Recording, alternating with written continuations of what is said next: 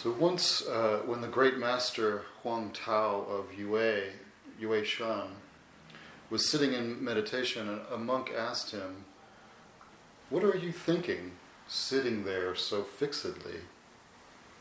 The master answered, "I'm thinking of not thinking." The monk asked, "How do you think of not thinking?" The master answered, "Non-thinking."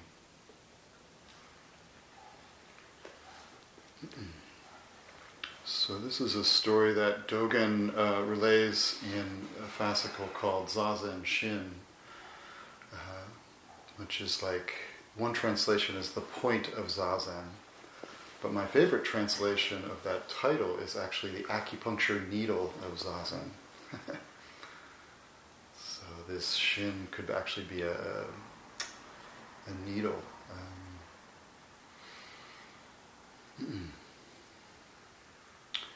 So recently, a number of people that I practice with in Austin, a couple people, have come to me at separate times with a little bit of frustration about Zen's lack of instruction or practices or something.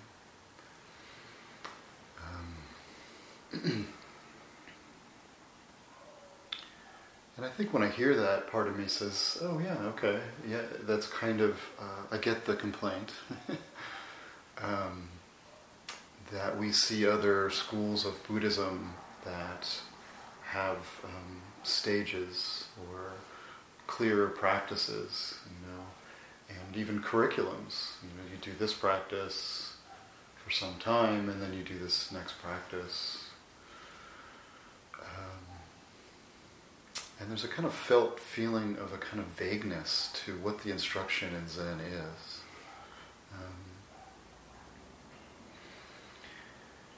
So part of me understands the frustration, and yet I keep coming back to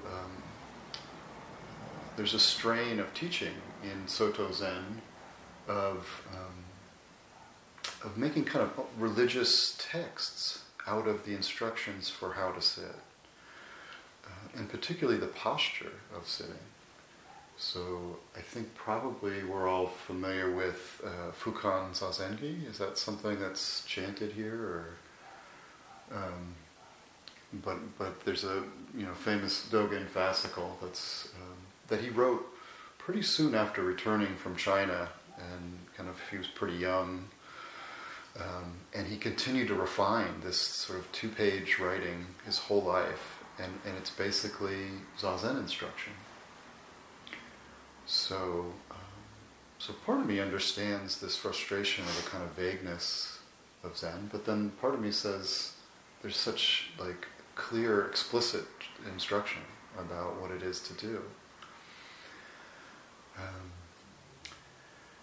And I think it speaks to our longing, in a way, to know what it is we're supposed to do. How profound that kind of longing is, and how uncomfortable we can be with not knowing. And Zen, in a way, is uncompromising in returning us to not knowing. And maybe the more we do that, the more we find a kind of freshness there. Maybe I've sat Zazen many times, but if I approach my own experience with this kind of not knowing, maybe it feels totally different today than it did yesterday.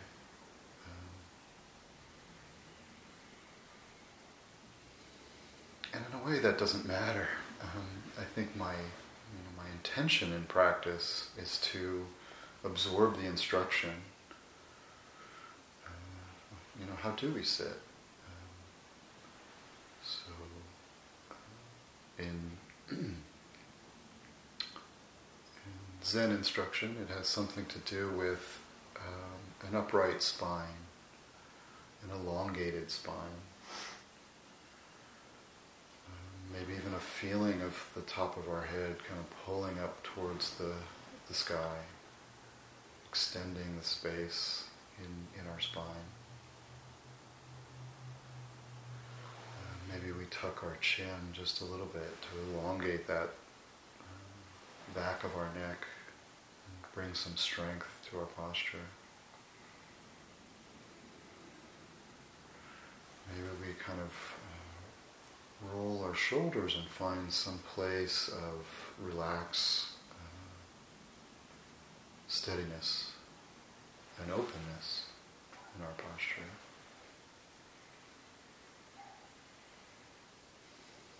Maybe we kind of tune into where it feels like we are in space. So, does it feel like my nose lines up with my navel? Or is my head kind of turned one way or another? Does it feel like my ears line up with my shoulders? Or am I kind of leaning forward? So there's this kind of endless investigation of our physical being in space.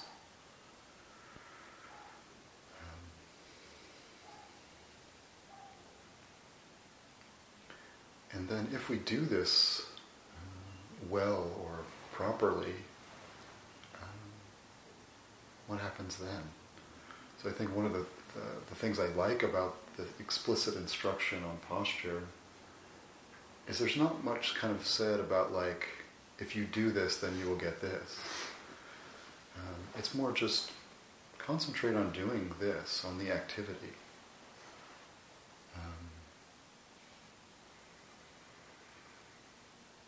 And then leave open what happens next. Leave open to the changing moment in time, the changing felt experience that we have. So this is that not knowing that allows a kind of mystery to enter our lives.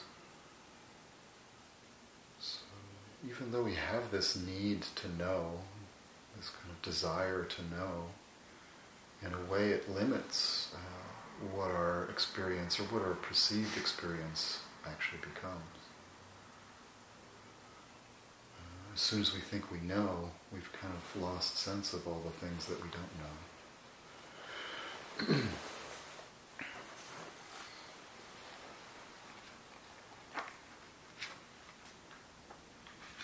So Suzuki Roshi in Zen Mind, Beginner's Mind has a chapter called Posture.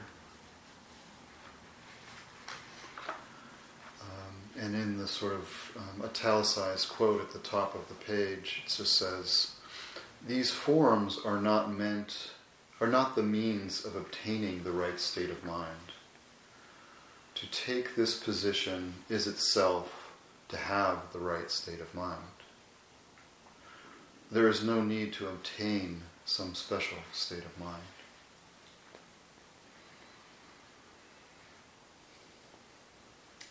So as a Zazen instruction, it's like we almost have to keep reminding ourselves that we're not trying to obtain some state of mind. That's that kind of question of what next. Like if I sit upright and open and I stay awake, what happens? Even in that question, there's a kind of like, I want something to happen. But can we let go of that and just sort of enter fully this activity of being upright and sort of curious? Suzuki Roshi says, "Now I would like to talk about our Zazen posture. When you sit in the full lotus position, your left foot is on your right thigh, and your right foot is on your left thigh." So he's sort of quoting Dogen in Fukan Zazengi. When we cross our legs like this, even though we have a right leg and a left leg, they have become one. A kind of one base of support for our spine, for our uprightness. This position expresses the oneness of duality, not two, not one. This is the most important teaching, not two and not one. Our body and mind are not two and not one. If you think your body and mind are two, that is wrong. If you think that they are one, that is also wrong. Our body and mind are both two and one. We usually think of if something is not one, it is more than one. If it is not singular, it is plural. But in actual experience, our life is not only plural, but also singular. Each one of us is both dependent and independent.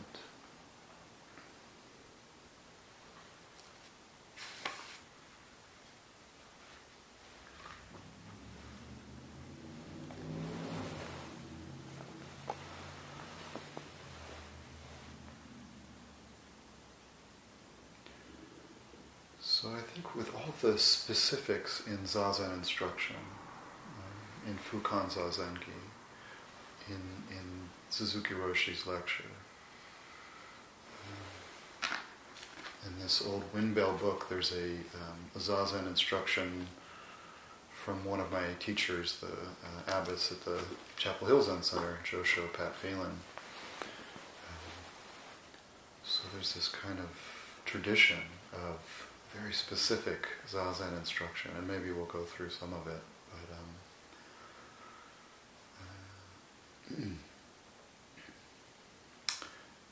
But I think in having so much instruction about posture, there's this, to me, encouragement to become curious about my own body, about the felt sense of my body in space.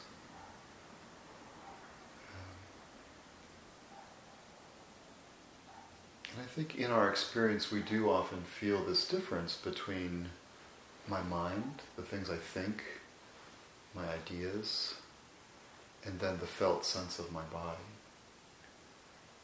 Like they're kind of in balance with each other.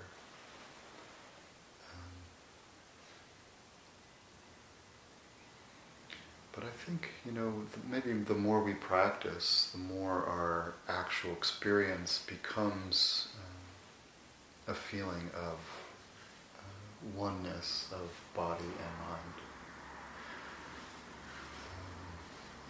In the sense that like one is always affecting the other, and vice versa. So there's both this physical instruction, how to sit upright, but then there's this question about thinking, not thinking. Non-thinking.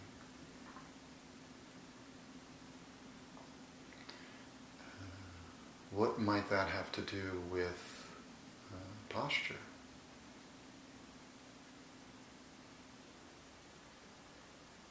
How does sitting upright maybe engender non-thinking? Welcome it or something?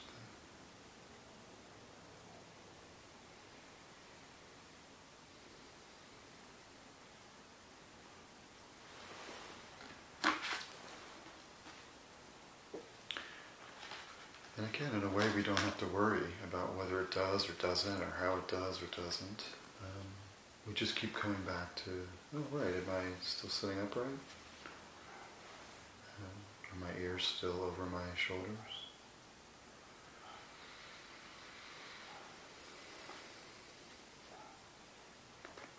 So in Josho Pat Phelan's lecture on Zazen posture, she says, 2 characteristics of Zazen are being alert yet relaxed. There should be some energy or effort in your Zazen practice. This is an intentional activity and requires some effort, but not too much effort. If there's too much effort, you will become tense and your Zazen practice will be a strain. While sitting, you should be relaxed but awake. On the one hand, if you become too relaxed, your mind will become dull and it will wander in its usual way, or you may fall asleep. We each need to find a balance between effort and ease in our Zazen practice. she quotes Suzuki Roshi. She says, in Zen mind, beginner's mind, Suzuki Roshi says, the most important thing in taking the Zazen posture is to keep your spine straight. So whether you are lying down, sitting in a chair, or sitting on a cushion, try to keep a straight back.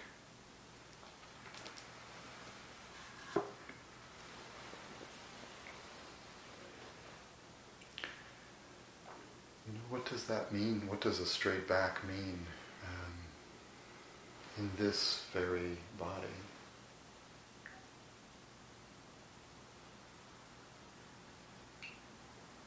I think our mind is so strong, sometimes we have an idea of our body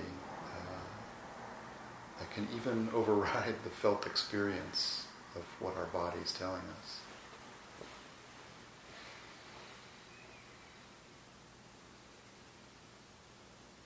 But can I kind of feel inside where my back is, where it's arched or not?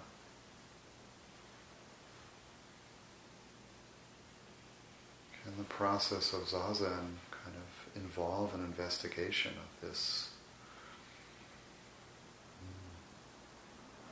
felt sense?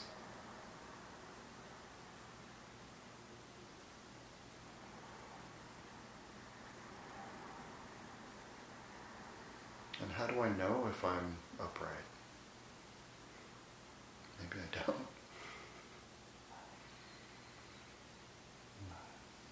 But I think when I'm kind of with my own felt experience, kind of just physically wondering where upright is or where a straight spine might be. I think one thing that helps me tune into if I'm getting closer or further from that, as if they were some perfectly upright thing to attain. But what helps me tune in is often a kind of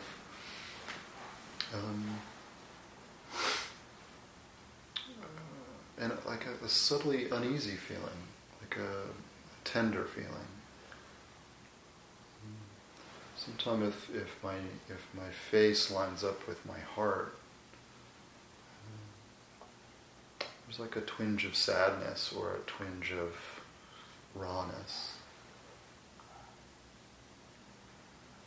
And I think that actually can be a kind of a pointing to a kind of openness to our experience. So in Tibetan Buddhism, they often use this term bodhicitta, and it has, several meanings, including the sort of our very first realization that practice is possible. Our first kind of awakening to maybe there's a different way I could live my life, or a slightly different perspective. Without knowing what it is or how to get there, kind of sensing that there's a kind of awakeness that's possible. That could be called bodhicitta. But when Pema Chodron talks about bodhicitta, often it's sort of, it's a kind of rawness. It's a tender heart. And, the practice is to allow that, to be curious about that, and to try not to turn away or distract.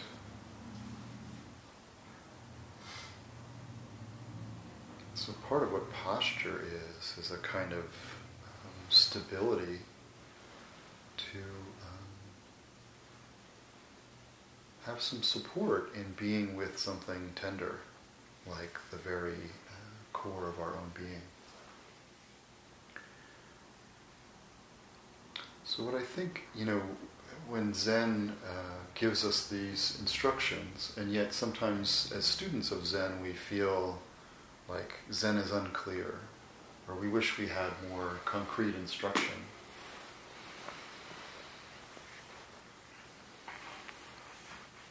think I appreciate the kind of lack of trying to pin something down, like this is what our experience should be, this is what we should be feeling.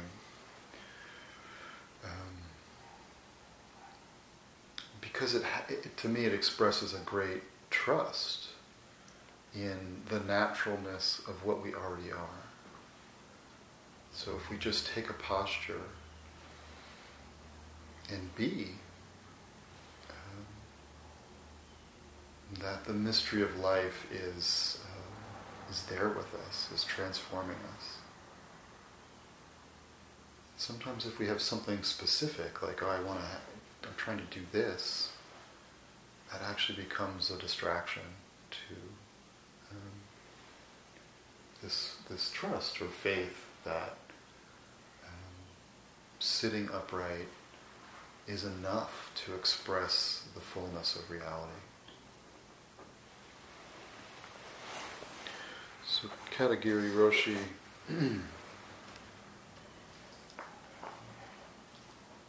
I think expresses this trust. This is from a chapter called Right Faith in his book Returning to Silence. Katagiri Roshi says, Buddhism is not a revealed religion. It is a self-awakening religion. Because it is based on the ultimate nature of existence. Faith in Buddhism does not depend on something extra, something outside of ourselves. Faith is based on self-awakening and consists of very simple actions. Even though we don't understand this ultimate nature, all we have to do is just continue to approach it. This is Buddhist faith. This is the pure sense of practice. Nothing contaminates it. It is very realistic, but simultaneously it is vast, connected with the universe. This is the actual practice for us, leaving the way to the way, leaving zazen to zazen, leaving one step to one step. This is the true way to attain the way. This is all we have to do.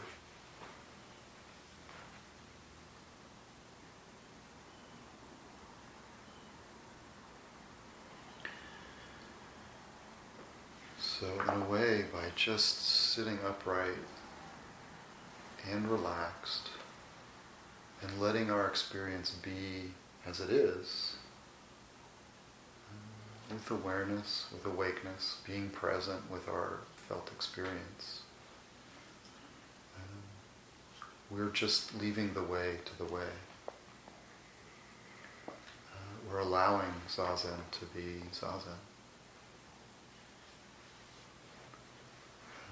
And there's a kind of great freedom or relief in not having a project anymore, like not having something I'm trying to get. It can be this moment of kind of a break in our life. So zazen seems hard sometimes, or physically painful even. But sometimes it's just a great relief to sit down.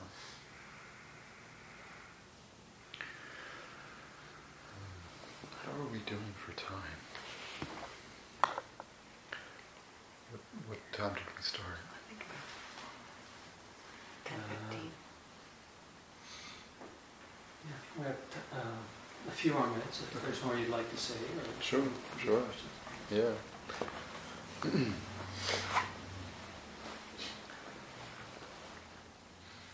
So what happens when we sit down and we kind of consciously find our posture and our body and we express physically this intention to be upright?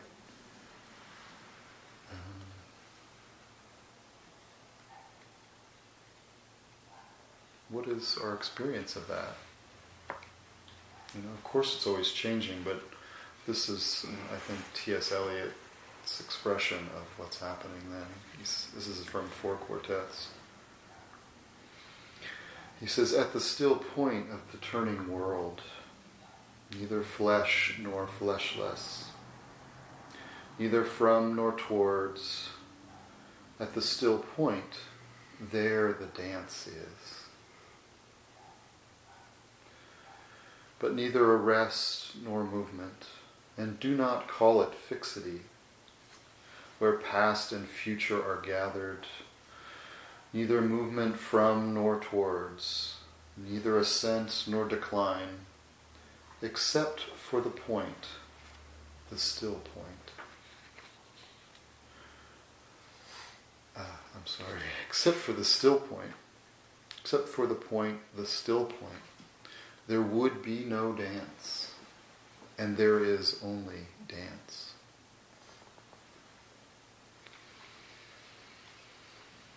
So I'll read that one more time. At the still point of the turning world, so within our uprightness,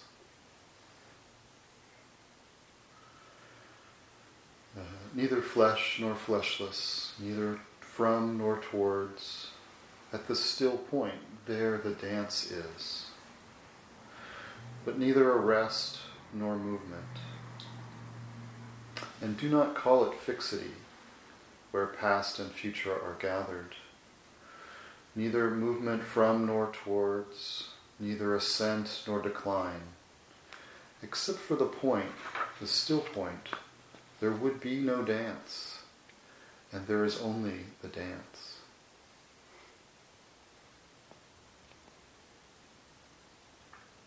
I can only say, there we have been, but I cannot say where.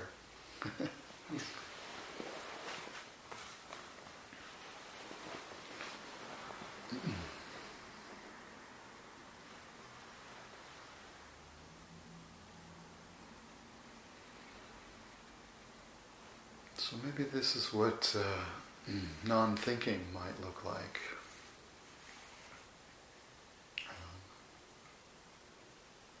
The still point to witness the dance or to be the dance.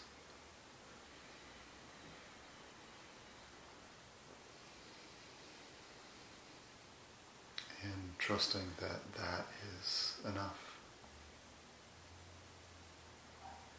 That we don't always need to know.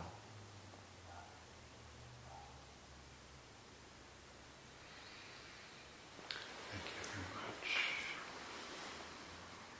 So I'm happy to talk about this further if there are comments or questions.